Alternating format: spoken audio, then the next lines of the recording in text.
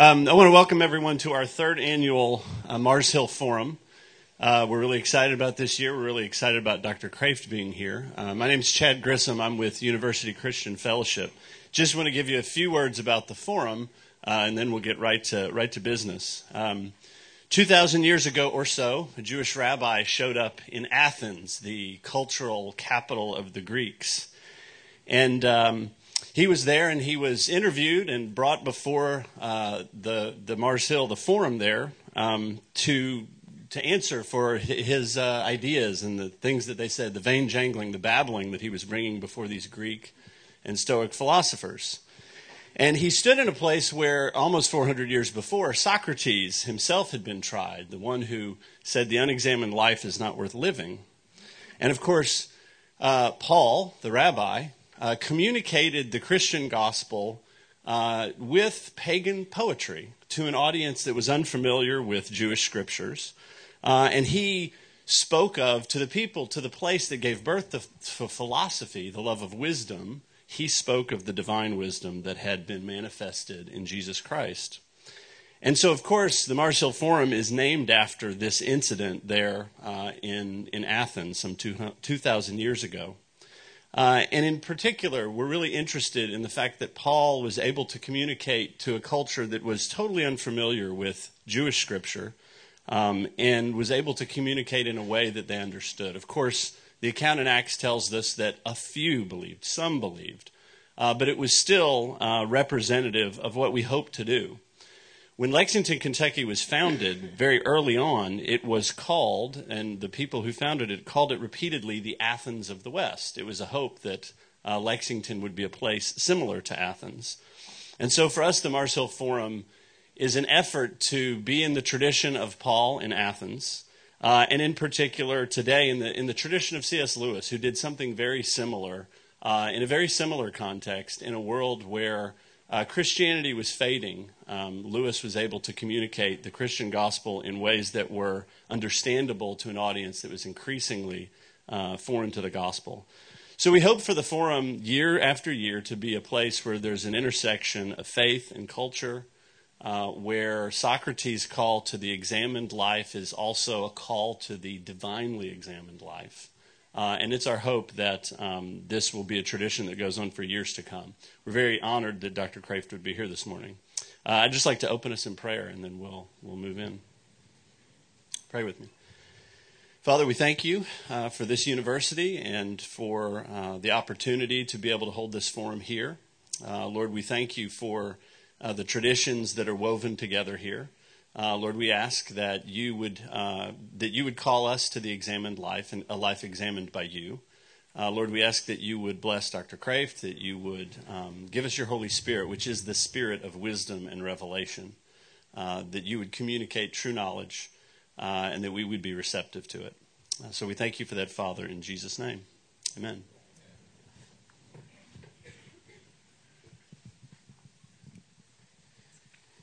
Good morning. My name's Kelly Hahn, and I am the staff advisor for University Christian Fellowship, better known on campus as UCF.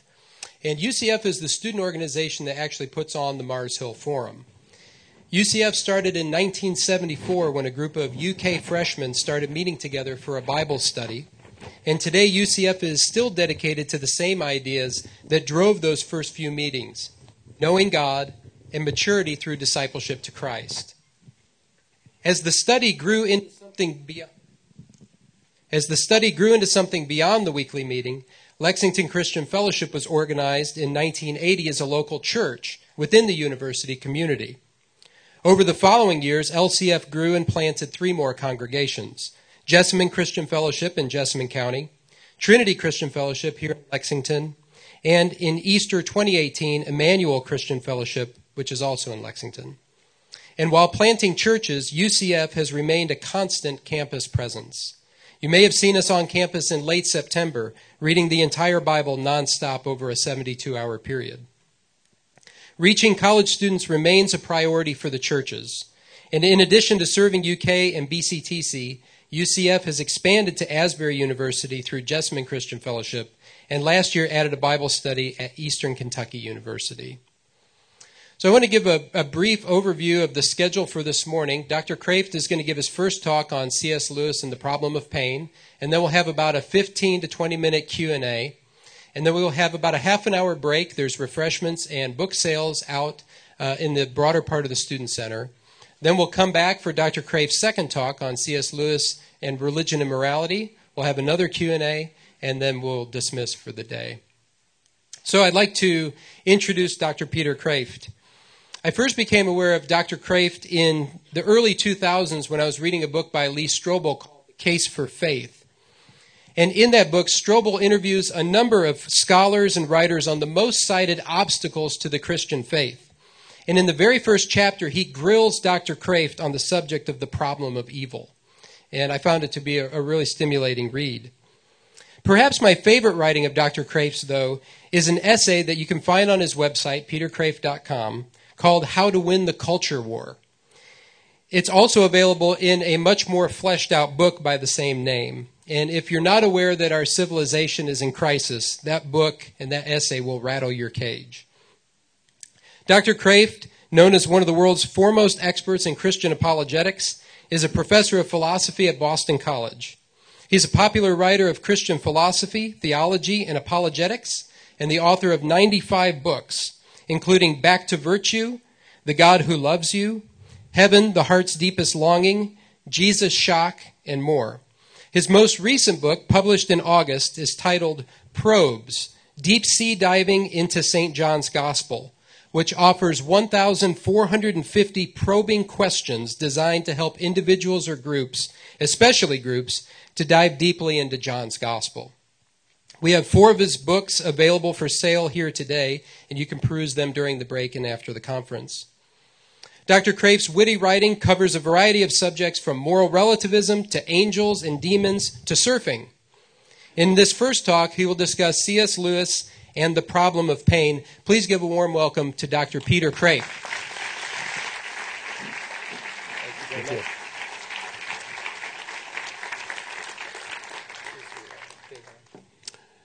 Can everyone hear me? Actually, we're going to use the talk mic. I turned it on. Okay, good. High tech. It's the off is left, on is right. I think I can manage that. You are all physically looking at me now, and I hope that you can look along with me at C.S. Lewis and along him at the problem of pain. The problem of pain is a problem that everybody has, practically. It's especially an intellectual problem for the Christian who believes that there is a God who is, on the one hand, all-powerful, on the other hand, all-loving, and on the other hand, all-wise. Why, then, should there be any kind of evil, whether moral or physical? That's certainly the strongest argument for atheism. So what I'd like to do is make a little contract with you. Let's look at that issue rather than at me or at C.S. Lewis or even at his book. We'll look through the book. There are, well over 100 people here, and each of you is probably thinking, I'm only one of, let's say, 200, okay? So I have half of 1% of the responsibility of looking at this issue. There's so many other people that are side by side with me. Try to think that there's only 2 of us here. There's only me and you, and therefore each of us has 50% of the responsibility. And since I'm doing the talking, at least at first, and you're doing the listening, you have 100% of the responsibility. You're alone. You're all alone with the problem of suffering. And suffering does make you alone, because only individuals suffer. A group that suffers is simply a group of individuals that suffer. Suffering makes us all lonely. If the essence of hell is loneliness, then suffering is a kind of a foretaste of hell. So since the problem itself is a kind of isolation and loneliness, I ask you to think that way. You're alone with me looking at this problem. I wrote a book once called Making Sense Out of Suffering. Reluctantly, the publisher asked me to write one, and I said I can't do that because C.S. Lewis wrote the world's best book, the most reasonable book on this subject. It's called The Problem of Pain. And they accepted that for a while. And then I got another phone call from the publisher saying, we still want you to write the book. We know you can't write a great book, but we want you to write a not-so-great book. Because people can't read C.S. Lewis anymore. He's too good. He's too smart. He thinks too logically. He speaks English, which is a foreign language to most of us. I said, well, maybe I could write a crummy little book instead of a great book on the problem of pain. But most of what I wrote in my book comes in one way or another from this book. So what I'd like to do is be a kind of a tour guide and take you on a quick bus trip through this book, just pointing out some of the highlights. Look at that, look at that, look at that. It's not by any means an outline or a complete guide or a commentary on the book.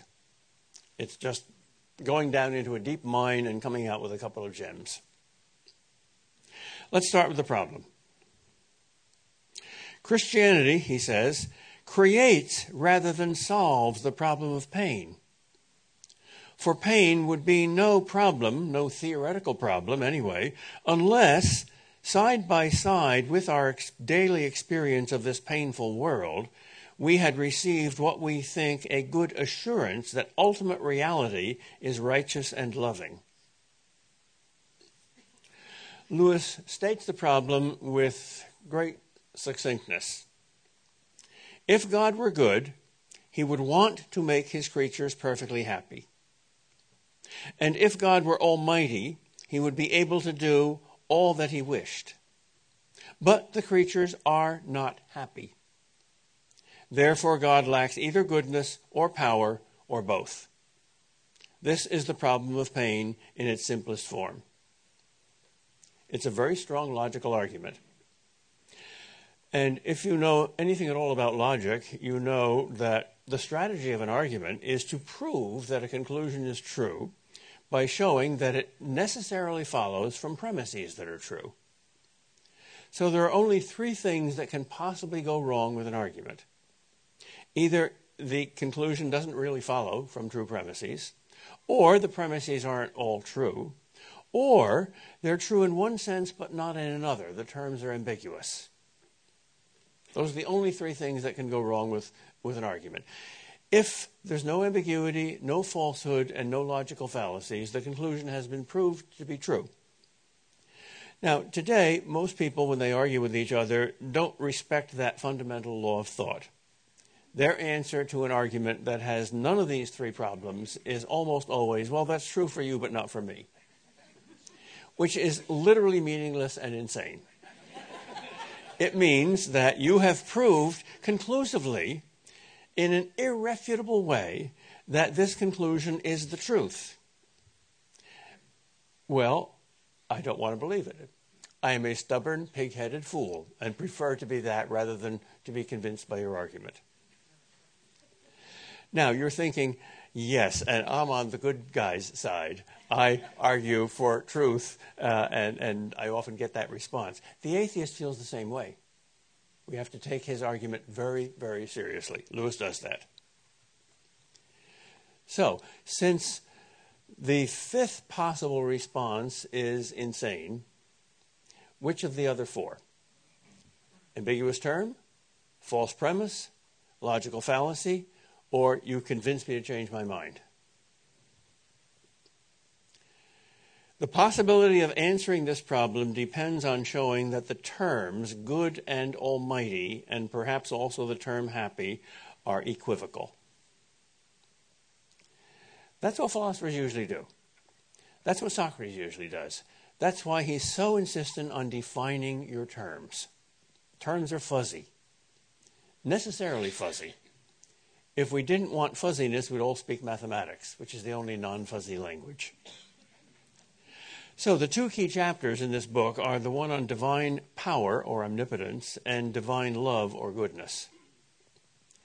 Lewis argues that we consistently and naturally misunderstand or trivialize these two things. First of all, omnipotence. The standard answer to the problem of pain, which Lewis agrees with, is that God himself cannot simultaneously give us free will and stop us from misusing it to our own detriment and pain.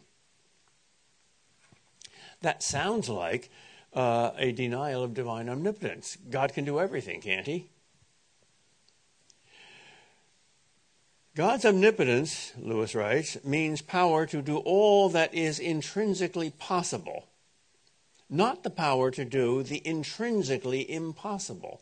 You may attribute miracles to him, but not nonsense. There is indeed no limit to his power. But if you choose to say that God can give a creature free will and at the same time withhold free will from the creature, you have not succeeded in saying anything about God. Meaningless combinations of words do not suddenly acquire meaning simply because we prefix to them the two other words, God can. So, the problem of pain is answered in this way. Okay, you're quarreling with God because there is apparently unexplainable suffering. Fine.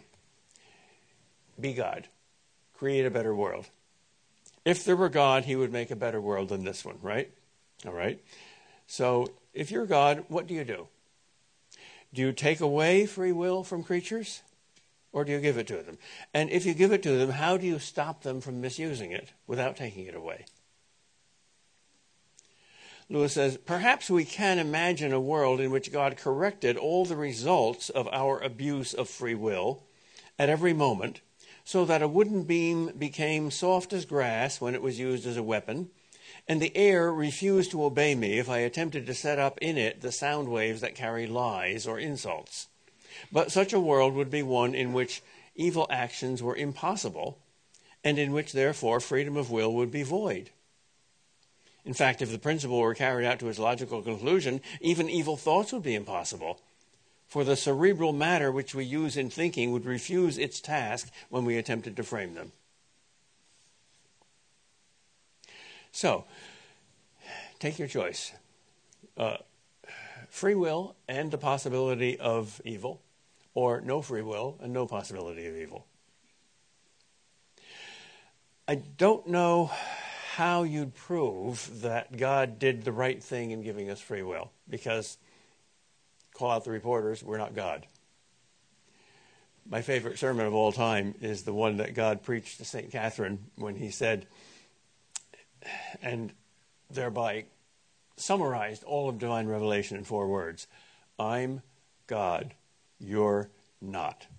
That's basically what he said to Job. Job is the all-time classic on the problem of evil. And Job is a great philosopher and a passionate philosopher and demands answers. And the Jews believe that, because the scripture says, you cannot see the face of God and live. And Job wants to see the face of God even though he thinks he cannot live, because he has to have that answer. People talk of the patience of Job. I think the impatience of Job is better. Good. God finally shows up. And he doesn't answer a single one of Job's agonizing and profound questions. Not a single one. Instead, he asks Job questions. The personal relationship is changed. Instead of God being the answer man and Job being the questioner, God plays Socrates. He asks Job, where were you when I laid the foundations of the earth? I didn't notice you advising me when I wrote the script of your life. When the angels sang together, were you there? And Job, since he is a philosopher, and a philosopher has a love of wisdom, says, yes. That's all. Suppose you never met your father.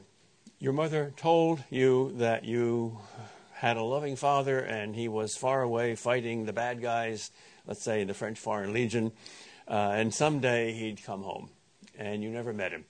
But he kept writing letters to you about his love for you. And you believe those letters. Well, the letters, of course, are the Bible, and the mother is the church, and the father is God.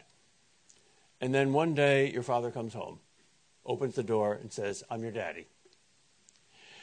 What do? Do you say, I'm not going to let you come in until you explain why you had to leave? And I'm not going to accept you until you explain all the mysteries in your letters. If you're a fool, that's what you do. If you're not a fool, if you're a good philosopher, if you're wise, you do what Job did. You say, I had heard about you with the hearing of the ear, and now I see you. That's enough. You really think in heaven God's going to give you a book with all the answers in it? Would that be better than giving you himself? Well, this life is a preparation for heaven. The fundamental answer to the problem of pain in this life is not even a great book by C.S. Lewis entitled The Problem of Pain. It's the very presence of God. The next chapter, Divine Goodness, makes another key distinction. By the goodness of God, we mean nowadays almost exclusively his lovingness, and in this we may be right. But by love, in this context, most of us mean kindness, which is the desire to see others happy. Not necessarily happy in this way or that, but simply happy. What would really satisfy us would be a God who said of anything we happen to like doing, what does it matter so long as they are contented? By the way, the word happiness in English is a very shallow word. It has in it the word hap, which is Old English for chance.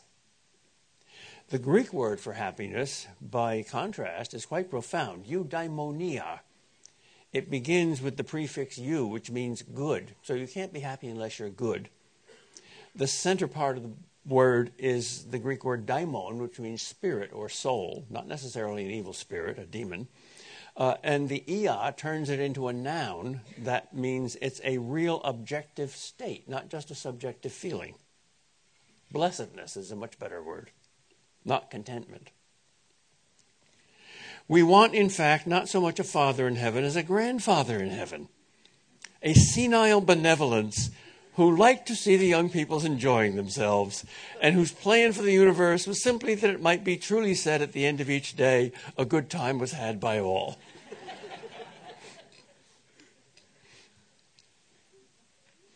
Kindness consists very readily to the removal of its object. We have all met people whose kindness to animals is constantly leading them to kill animals lest they should suffer. Kindness, merely as such, cares not whether its object becomes good or bad, provided only that it escapes suffering. You ask for a loving God. You have one. The Lord you so lightly invoked is not a senile benevolence that drowsily wishes you to be happy in your own way, not the cold philanthropy of a conscientious magistrate, not the care of a host who feels responsible for the comfort of his guests. He is the consuming fire himself, the love that created the worlds, persistent as the artist's love for his work, provident and venerable as a father's love for his child, jealous, inexorable, exacting. How this should be, I do not know. It passes reason to explain why any creature, not to mention creatures such as we, should have a value so prodigious in their Creator's eyes. I once taught a course at Boston College, Philosophy and Literature, which focused on Dostoevsky's great novel, The Brothers Karamazov, which to my mind is the greatest novel ever written. At the end of the course, innocent student came up and said, "Do you believe this stuff?" I said, "What stuff?" She said, "The stuff Dostoevsky believes." I said, "Yes." She said, "Christianity, I mean." I said, "Yes." Well, at the center of that is that God is love, that God is absolute, total, non-judgmental, demanding, passionate love. This is infinite thing. I said, "Yes, I believe that." So, "Do you believe," she said, "that God loves me?" I said, "Yes, I do." "Why?" And I misinterpreted the question. I said, "Why do I believe it? Because of Jesus Christ. He showed it." She said, "No, why does God love me? What's his motive? Why would God, who doesn't need me, love me that much?" I was totally stumped. It was the hardest question anybody ever asked me in my life. So I made a joke. I said, Come back next year, maybe I'll have the answer then. I don't have it now. You know what she did? She came back next year. Exactly the next semester at the same class, the same place. Remember me? I was in your class last year. Oh, yeah, you were the one who asked that question. Yeah, remember your answer? Oh, yeah, I said, come back next year. She said, I'm here. Do you have the answer now? I said, see you in heaven. God is wild. God is unpredictable. God has very strange tastes. When God incarnate was about to do his work of giving us hope and redeeming the world, he used a certain animal to get into Jerusalem. He still uses the same animal, the jackass. It's us. He has very strange tastes.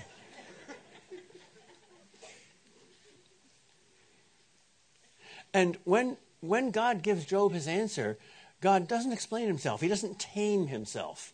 He doesn't say, here are your categories. Now, under these categories, I will explain my personality and my choices. He doesn't do that. He says, I created Behemoth and Leviathan. I created this crazy world. If this world is my creation, you know a lot about me from it. Not everything, but a lot of things. And if there's anything that's obvious about this world, ask any scientist, is that it's full of surprises. It's unpredictable. It's not what we expect. The key psychological principle in the progress of science is expect the unexpected. The medievals had much too neat a worldview. That's why they weren't very good scientists. They said, oh, Aristotle got it right. It must be ordered in this way or in that way. And it wasn't. And once you break your prejudices open, and once you see that the world is a crazy, wild story, and that therefore human life is too, then you give God some wiggle room. But if not, not. Well, the most controversial part of Lewis's book is not about the good news about God. It's about the bad news about us. He has to have a whole chapter on human wickedness. He starts that chapter with, the examples given in the last chapter went to show that true love may cause pain to its object, but only on the assumption that the object needs alteration to become fully lovable. Now, why do we need so much alteration? Why do we suffer? Well, because God is a great artist. And if one of Michelangelo's statues, a block of marble, were sentient, it would say, Michelangelo, you don't love me. You're causing me pain. You're interfering with me. You're doing too much. Just bug off, won't you? Let me be myself.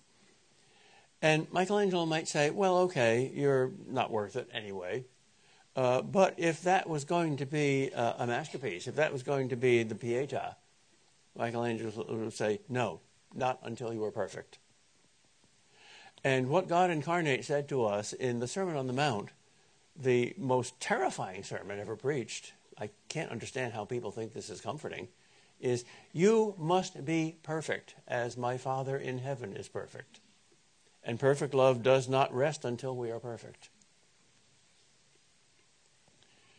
Why do we need so much alteration? The Christian answer that we have used our free will to become very bad is so well known that it hardly needs to be stated. But to bring this truth into real life in the minds of modern man, even modern Christians, is very hard. When the apostles preached, they could assume, even in their pagan hearers, a real consciousness of deserving the divine wrath. It was against this background that the gospel appeared as good news. It brought news of healing to men who knew they were mortally ill. But all this has changed. We've become Pharisees. We don't need the great physician. We're not sick. All right, goodbye. Terrifying. Christianity now has to preach the diagnosis, which is in itself very bad news, before it can win a hearing for the cure. A recovery of the old sense of sin is essential to Christianity. Christ takes it for granted that men are bad. Unless we feel this assumption of his to be true, we are not part of the audience to whom his words are addressed. This is why moral relativism is not just a moral mistake, it's a disastrous religious mistake. If you think you're not sick, you are not going to make the free choice to call up the doctor. And the doctor's not going to impose himself upon you. God will not rape your soul. He will only seduce it.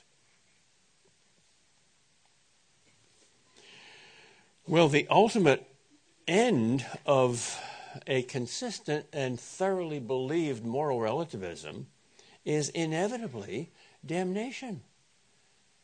Because certainly a loving God will not cast into hell anybody that doesn't want to go there, and he will not interfere with your free will, and he is not a tyrant.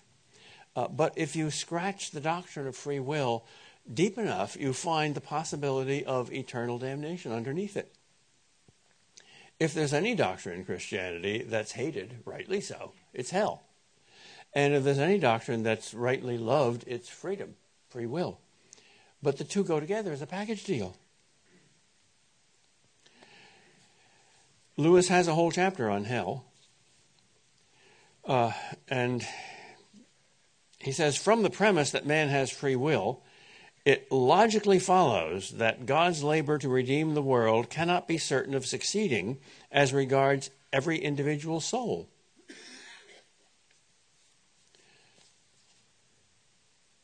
There is no doctrine which I would more willingly remove from Christianity than this one, if it lay in my power. But it has the full support of Scripture, and especially of our Lord's own words. It has always been held by Christendom, and it has the support of reason. If a game is played, it must be possible to lose it. Now, life is either a game or a formula. If it's a formula rather than a game, then all novels mislead. Life is not a drama. If the happiness of a creature lies in self-surrender, that's what agape is. Very often, people think that there's a fundamental difference between the religious experience of Christians and that of Muslims. And in a sense, they're right. God remains much more distant for Muslims.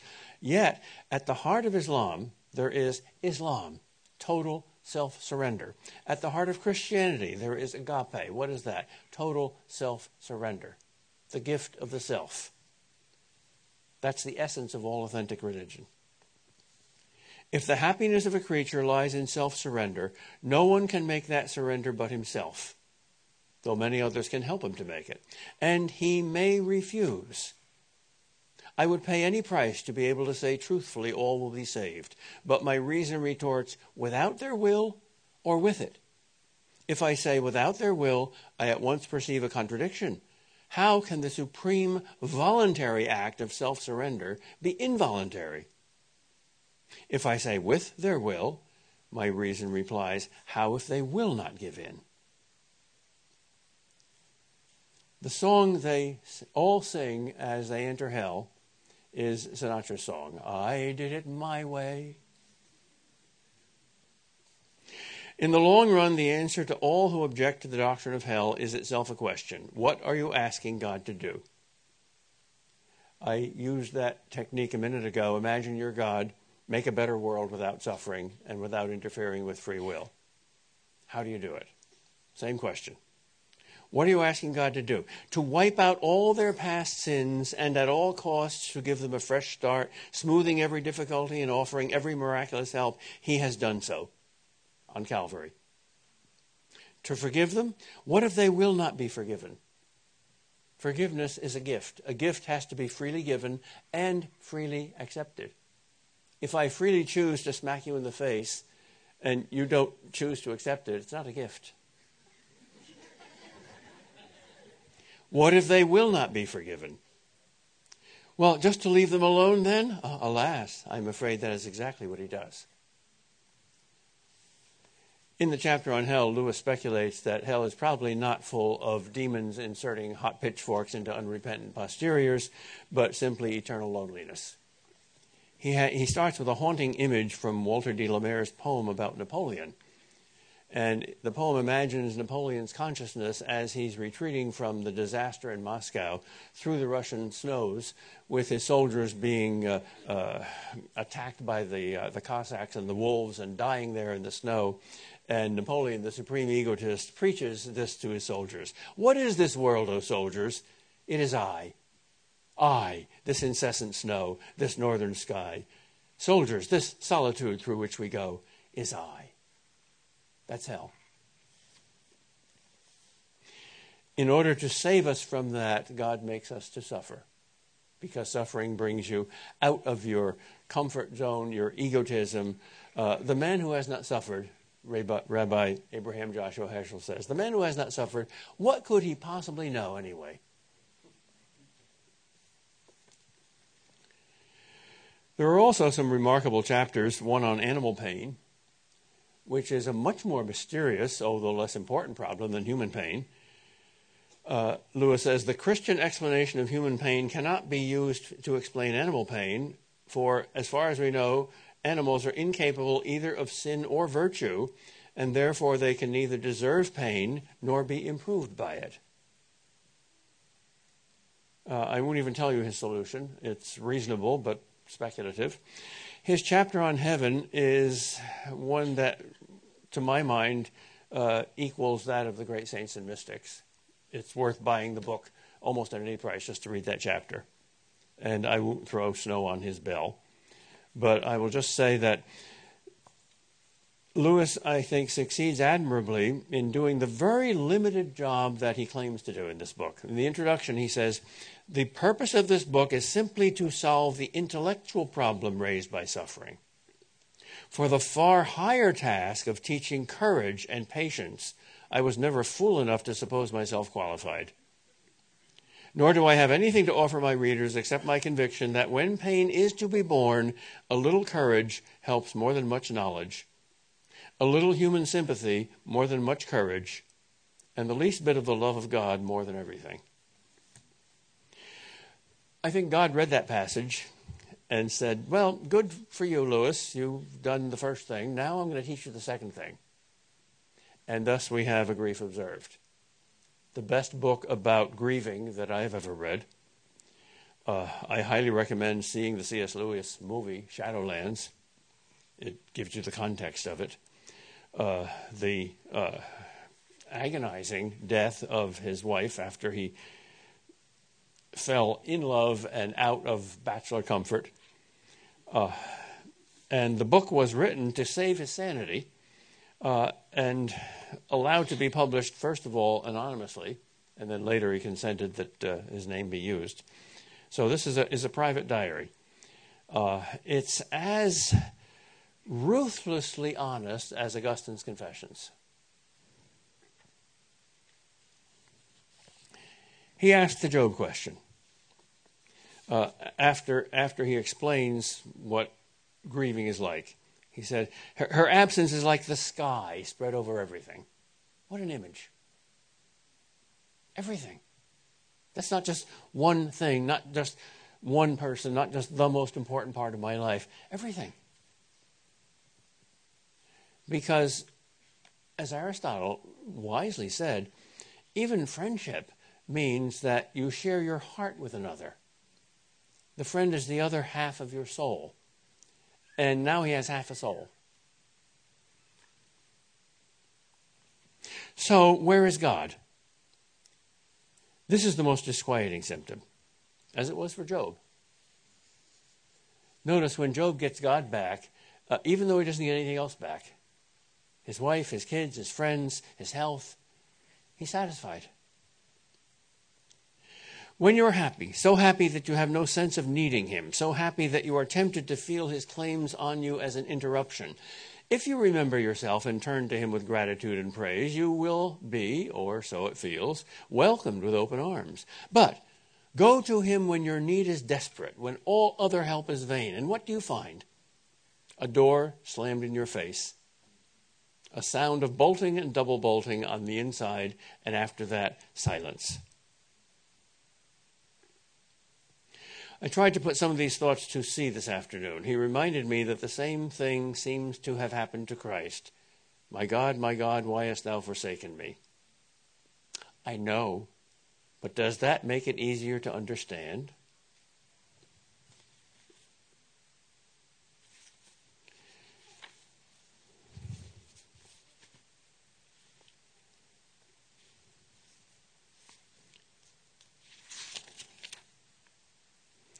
Sooner or later, I must face the question in plain language, what reason do we have? Lewis, by the way, is utterly honest, and he does not regard reason as a kind of tool or instrument but as something sacred, something that must be respected. What reason have we, except our own desperate wishes, to believe that God is, by any standard we can conceive, good? Doesn't all the evidence suggest exactly the opposite? This is why the Bible not once ever tries to prove that God exists. But on every page it tries to prove that he's good. Obviously God exists. Only the fool says in his heart there is no God. But you don't have to be a fool to say, maybe God isn't good. What do we have to set against this evidence? We set Christ against it. The best debate I have ever read between an atheist and a theist is at the heart of Dostoevsky's novel, The Brothers Karamazov. Ivan Karamazov is a passionate, moral, brilliant atheist. If your faith is weak, don't read that book. Ivan will become your hero. And Alyosha, who is a pious seminarian, has no philosophical, intellectual, logical answer to Ivan's argument from the suffering, the horrible suffering of innocent children who are tortured. There is no answer to that, except Christ. A deistic God, an Aristotelian God, a God who simply created the world perfect, that doesn't jibe with the sufferings of little children. Christ does. And the only way Ivan can answer that word of God, rather than the words in the plural that an argument consists of, is the parable of the Grand Inquisitor. And at the end of the parable of the Grand Inquisitor, Ivan himself, as Alyosha points out, sees Christ as the hero, because Christ doesn't use words, not a single word. That story is the only Jesus fiction that works. All other Jesus fiction, there are a lot of novels about Jesus, they're embarrassingly bad. Isn't it astonishing that you can make great novels out of any historical figure except one? Nobody can ever write a Jesus novel. But Dostoevsky wrote a Jesus story because Christ does not answer a single word of the Inquisitor's arguments, which are profound. All he does is kisses the Inquisitor. And the Inquisitor trembles. And he says, go. The Inquisitor has captured Christ, wants to correct his work by crucifying him again a second time. And he's in prison. And he's won. But he hasn't won. He's lost. In that miraculous movie, The Passion of the Christ, you hear a strange sound at the moment that Christ dies on the cross. And the sound seems to be coming from the depths of the earth. That's the devil. That's the agony that the devil experienced right after he heard the words that caused him supreme joy. My God, why hast thou forsaken me? He must have thought, I've succeeded. I've murdered God. The idiot came down into my trap, and I set the blades of that trap, all of them, Judas, Pontius Pilate, Caiaphas, Herod, Rome, got him. And that's exactly the supreme revelation of the truth. And it's judo. In judo, you use your opponent's strength against him. You're a 98-pound weakling, and here's a 300-pound bully, and he's coming at you. And what do? Do you argue with him? Of course not. Bullies don't listen to arguments. Do you wrestle with him? Of course you'll lose. Do you run away? He's faster than you are. What do? You extend your hand out and say, welcome, brother. And the bigger they are, the harder they fall. That's the story of the Lord of the Rings. That's why it's a profoundly Christian story. Doesn't need to preach at all. It shows what Jesus did. We set Christ against it. But, now here's Lewis's version of the Grand Inquisitor, the attack not just on God, but on Christ. What if even he were mistaken? Almost his last words, my God, why hast thou forsaken me, may have a very clear meaning. Perhaps he found that the being he called Father was horribly and infinitely different from what he had supposed. The trap, so long and carefully prepared, so subtly baited, was at last sprung on the cross. The vile practical joke had succeeded. How do you answer that? Lewis dares to go way down into the mind of the devil to get an answer. And here's his answer. I wrote that last night. It was a yell rather than a thought. Let me try it over again. The ancient Persians used to debate every proposed law twice because the laws of the Medes and the Persians could not be changed, even by the emperor. They debated it once when they were drunk, and the next day they debated it when they were sober. And only if the same result came from both days was it enacted as a law. Maybe that's the solution in Washington. Whichever party is drunk. Let me try it over again. Is it rational to believe in a bad God? In a God as bad as that, the cosmic sadist, the spiteful imbecile? I think it is much too anthropomorphic. Far more anthropomorphic than picturing him as a grave old king with a long beard. That image is a Jungian archetype. It links God with all the wise old kings in the fairy tales, with prophets, sages, and magicians. Though it is, of course, only the picture of a man, it suggests something more than humanity. At least it gets in the idea of something wiser than yourself, something you can't fathom. It preserves mystery, therefore room for hope. When I debate atheists, I say, you don't have faith, but do you have at least hope? Don't you see Christianity as a wonderful fairy tale? Don't you wish it were true? Don't you wish there were a loving God and a heaven? And they usually say no. If they say yes, I continue to argue with them. Camus said yes. Sartre said no. I think the difference between those two kinds of atheists is bigger than the difference between an atheist and a believer. Because the door of hell doesn't say, abandon all faith, you who enter here. It says, abandon all hope, you who enter here. If you don't have faith, but you wish you did, I think God will take that wish into consideration.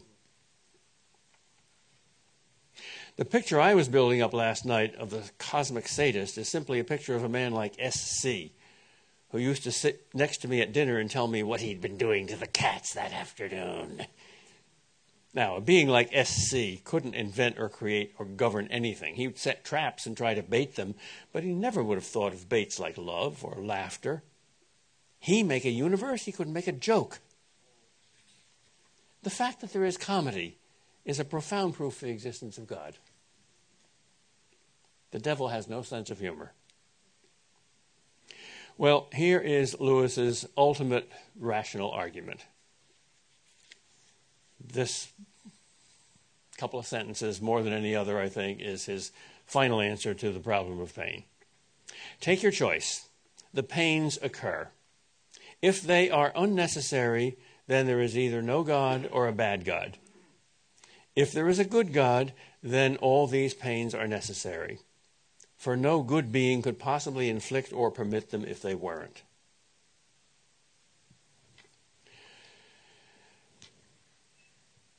Inflict or permit them.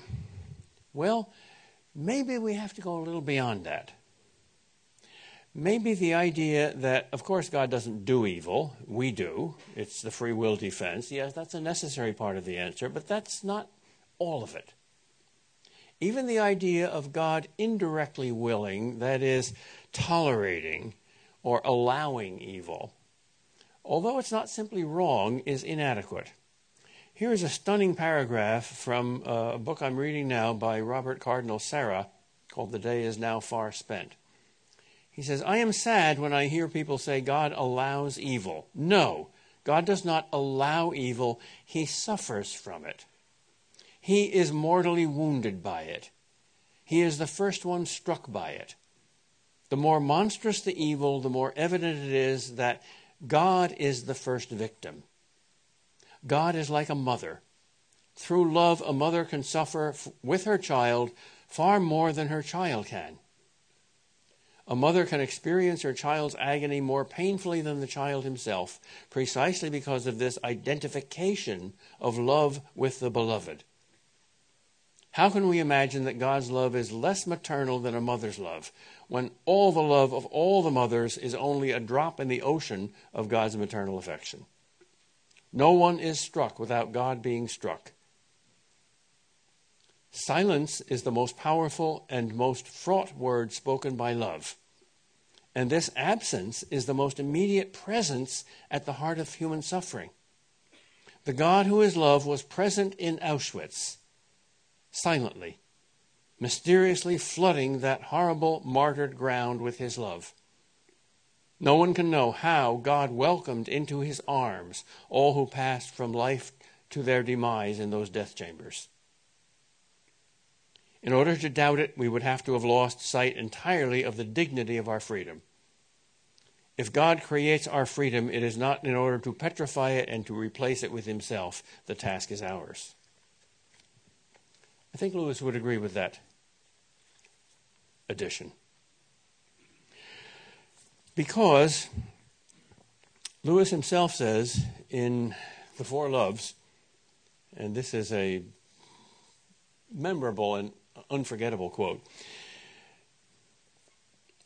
"There is no safe investment. To love at all is to be vulnerable. Love anything and your heart will certainly be wrung and probably be broken." As Henri Nouwen says, the only whole heart is a heart that's been broken. If you want to make sure of keeping your heart intact, you must give your heart to no one, not even a pet. Wrap it carefully around with hobbies and little luxuries. Avoid all deep entanglements. Lock it up safe in the casket or coffin of your selfishness. But in that casket, safe, dark, motionless, airless, it will change. It will not be broken. It will become unbreakable, impenetrable, irredeemable. The alternative to tragedy is damnation. The only place outside heaven where you can be perfectly safe from all the dangers and perturbations of love is hell. I'll give Henri Nouwen the last word. Very practical conclusion from this. The great challenge is living your wounds through instead of just thinking them through. It is better to cry than to worry. Better to feel your wounds deeply than to insist on understanding them. Better to let them enter into your silence than talking about them. The choice you face constantly is whether you are taking your hurts to your head or taking them to your heart. In your head, you analyze them, find their causes and consequences, and coin words to speak and write about them. But no final healing is likely to come from that source. You need to let your wounds go down into your heart. Then you can live them through and discover that they will not destroy you. Your heart is greater than your wounds. Lewis found that out in his own life. And in that great C.S. Lewis movie, Shadowlands, by far the most moving scene is the scene in the attic, where for the first time in his life he let himself weep. Because weeping is a kind of revelation of God's answer to the problem of pain. When Jesus confronted the death of his beloved friend Lazarus, he didn't speak, he wept. And I think that's the profoundest verse in the Bible. It's only 2 words, Jesus wept. That's God's answer to pain. Ours too. All right, I've talked enough. It's your turn. Questions?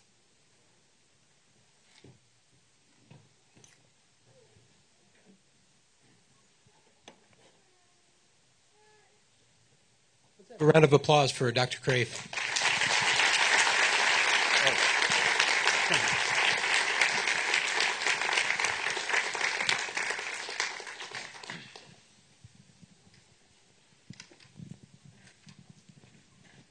Hi, my name is Guillermo. Thank you very much for being with us. I really enjoy your talk.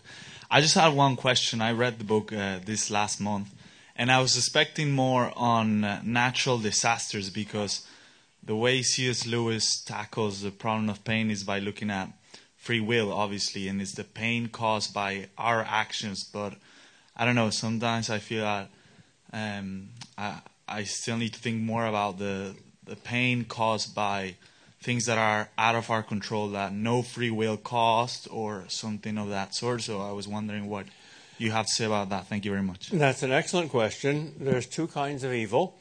The more serious kind, the kind that we're responsible for, has the clearest explanation, free will. But an evil that's also serious, though not as serious as sin, namely physical pain and suffering, can't be explained simply by our free will. And the answer to that is much more mysterious. Lewis gives an attempt to answer it, which I think is true as far as it goes, but inadequate. He says, God wants to create beings in a community, spirits that can communicate with each other through a material world. In order to do that, the material world has to be stable. It has to follow its own laws. It can't be simply an imaginative dream. If the only way we communicated with each other was by our dreams, there would be no need for pain, because we wouldn't invent pain in our dreams. But the same thing that is convenient to one is inconvenient to another. The same wall that keeps one city safe makes the same city impregnable to its enemies that want to knock down the wall. So inevitably there's going to be pain in a physical world.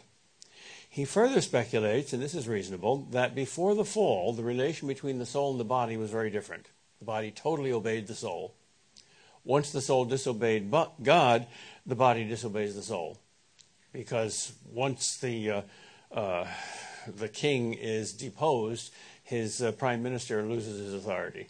And the king is like God, and the prime minister is like the soul, and the authority over the world is gone then.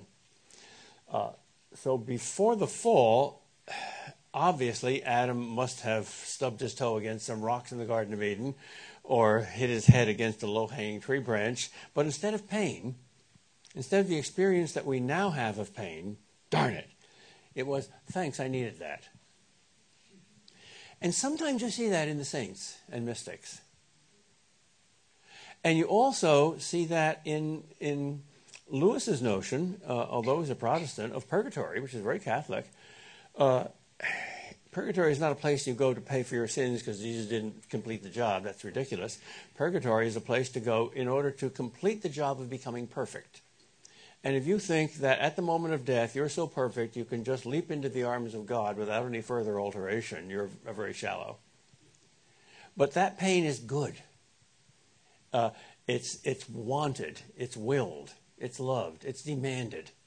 Oh, please make me perfect. Please get this ugly skin off. Probably that's the reaction that we had to pain before sin came into the world. Sin is rebellion against God and all of his works.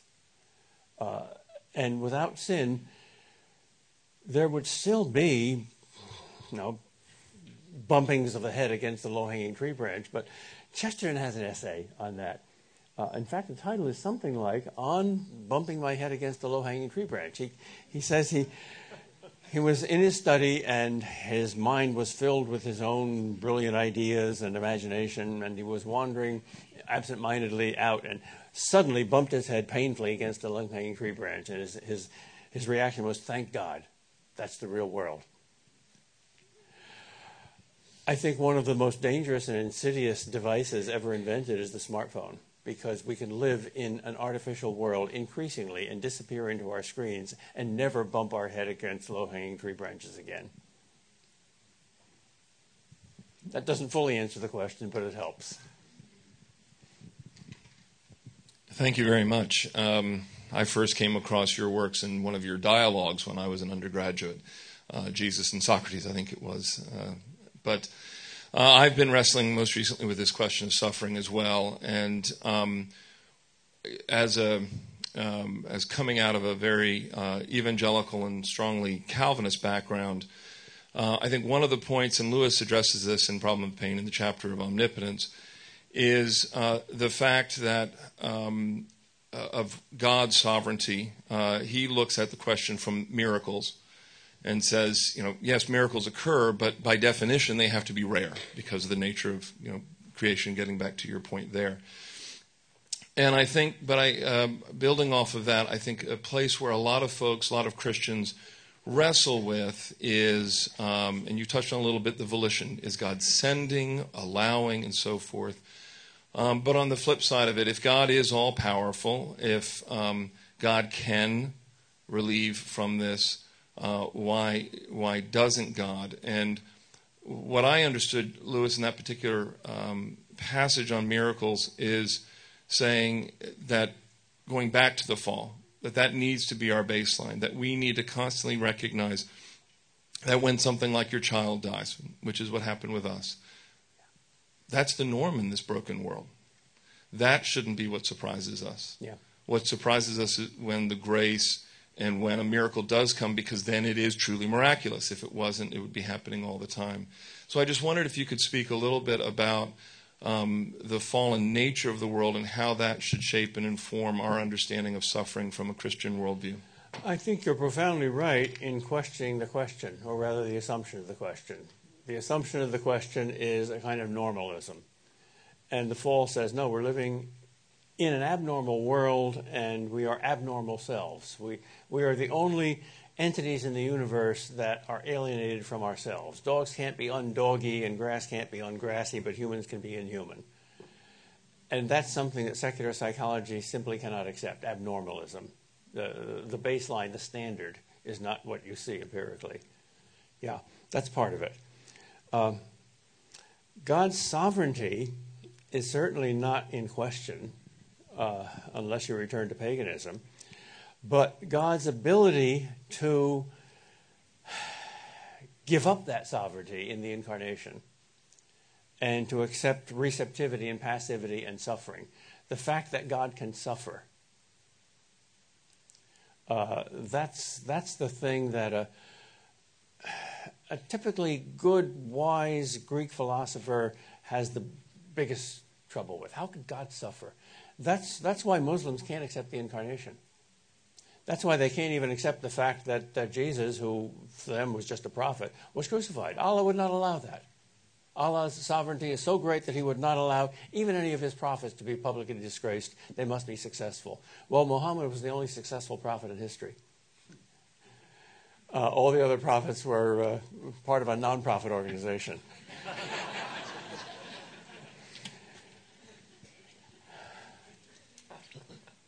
We ask, why do bad things happen to good people? We should ask, why do good things happen to bad people?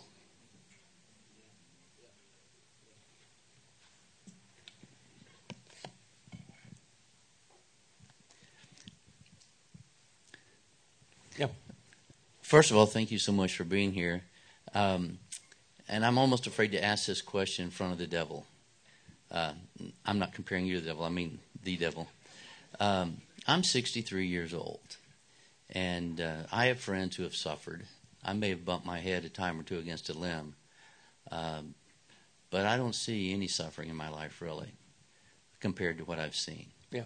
And if it is necessary to perfect me, well, what am I in for? You don't know whether you're a bassoon or a second violin, or the timpani, or a saxophone. God created an orchestra. We all have different jobs. We all have different powers and weaknesses. I never met a single person who wasn't defective in some area and excellent in some other area. No exceptions. So to talk about a kind of a standard baseline of equality, to talk about justice as equality is ridiculous. Justice is not equality. Justice is proportion. Justice is relationship. Justice is in the whole. And we all have a part to play that we don't know. What you're going to do in heaven, you and I are both kind of old. I'm much older than you are. And we've led fairly easy lives without horrible sufferings. We were never in a concentration camp. We may have lost loved ones, and we may have lost people's love and affection, and that's a very deep suffering. But we all know people who have suffered much more than we. So we're kind of weak. We're kind of cowardly. We're not really tough. We're not great saints. How come God makes so-and-so a great saint by terrific suffering and leaves you alone? We don't know. Boethius gives you some hints in the Consolation of Philosophy. He says, well, God looks on one person and says, he's so weak that if I allowed him to suffer, he'd collapse, so I don't. But he doesn't know how weak he is. And this one doesn't deserve to suffer. He's a saint, and he doesn't need suffering. So this saint is going to live an easy life. And that saint can offer up his suffering more powerfully than the other one was, so I'll give him more. But we don't know that. So the ultimate answer to the problem of evil is we're not God. We keep forgetting that. Stop the presses. Call out the reporters. I admire the Muslims because 5 times a day they repeat, there is no God but God. They say the heart rusts and you have to keep scraping the rust off. We keep forgetting that. So we don't know. We don't have to know. As Mother Teresa said, God did not put us into this world to be successful. He put us here to be faithful. And that success includes philosophical success. If the problem of evil had a clear and logical and rational answer, if we fully understood why God does what he does, that would prove atheism. That would prove that there's no higher being than us. If there is a God, we're stupid compared with God. Thank you so much. I know I definitely need that reminder all the time that I'm not God. But a lot of the atheists that I talk to, they say that if they were God, maybe they can't make the world perfect. Maybe they could Whatever eliminate... follows those 3 words is nonsense. Right. Automatically. Right. But they immediately come at the problem of pain that they see, and they say, well, I certainly wouldn't make the world with earthquakes and tornadoes and volcanoes and bone cancer and children and things like that.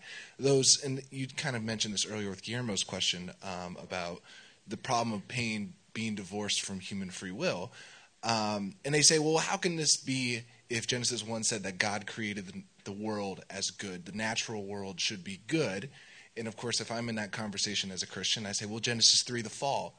And they say, well, they come back at me with, well, how does human rebellion correspond to the earth being in rebellion? How does that, where's that logical conclusion there? And then, of course, I say, come back to me later when I have it figured out. So that's why I'm here. So what are some things that help you when wrestling with that question? Just obviously that's a huge question that can't be totally answered. But in Genesis 3, the connection between human rebellion with the curse on the ground, how do we see the problem of sin and evil even in the natural world when it comes to earthquakes, tornadoes, disease, bone cancers, those things that seem to be divorced from the type of free will evil that we were talking about? First of all, basic principle of literary interpretation of any book, and the Bible is a book, always try to get into the mind of the author and the intentions of the author. Listen before you respond. All right. That includes understanding the literary form. Genesis 1 through 3 is poetry. It's true. It's profound. It's divine revelation. It's infallible. But it's poetry. You don't have to believe there was a literal talking snake and a magic apple. And you don't have to believe literally that thorns and thistles didn't appear, but God created them out of nothing at the moment that Eve ate the apple. Okay. Secondly, philosophical principles are always involved in interpreting anything, any book. And one of the basic philosophical principles in the Bible is that God created us to be souls and bodies together, not Platonic souls imprisoned in bodies until we could finally get out of them and become angels. But it was no mistake that God made a single person simultaneously spiritual and physical. All right. So you can't have any destiny for either the soul or the body without there being profound echoes in the other. So once the soul falls from God, the body falls from the soul into pain. Pain and sin necessarily go together. So, thirdly, truth can never contradict truth. So truth known by Scripture and truth known by science can never contradict each other. The so-called war between science and religion is a great myth. The war does not exist. There is not a single casualty. No discovery of any science in the history of the world has ever disproved any one of the fundamental doctrines of Christianity. Now, we know from science that there was animal pain before man came on the earth, and that thorns and thistles were there long before there was human beings. So you can't interpret that chronologically and literally and scientifically. So the most reasonable interpretation is that the rebellion of the soul against God is the primal pain, and that pain necessarily implies a rebellion against God's world. Yeah, there were volcanoes and earthquakes before the fall. And if Adam and Eve had not fallen, what would God have done? Would he have said, well, you passed my first test, and now I'll take you out of the garden and bring you into the rest of the world where there are volcanoes and earthquakes, and we see what you do with that? Or would he stop them? Or would he give them a different kind of test? We simply don't know. The Bible is a need-to-know book. It's not all the answers in the world book. We'll get that in heaven. This isn't heaven.